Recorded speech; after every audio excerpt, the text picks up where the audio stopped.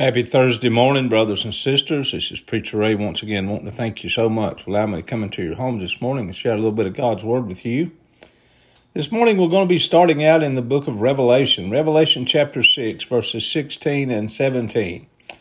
They call to the mountains and the rocks, fall on us and hide us from the face of him who sits on the throne and from the wrath of the Lamb. For the great day of the wrath is come, and who can stand?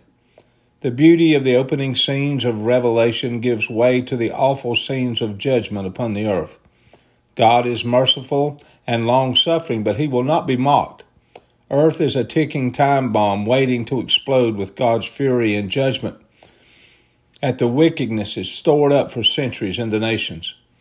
The fear of God's wrath will follow upon every human being until the mountains and rocks fallen on them will feel like a relief.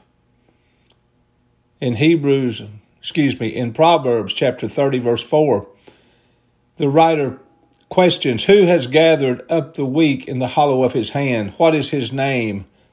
The name of his son. Fear the one who sits on the throne and his son the Lamb. Fear the Lord now while you may still receive his grace and forgiveness. Your daily reading scriptures for the day are Micah chapter 1, verse 1 through chapter 4, verse 13. Psalm 134, verses 1 through 3, Proverbs 30, verses 1 through 4, and Revelation chapter 6, verses 1 through 17. God bless you. Thank you for joining in with me this morning. I love you, and Jesus loves you.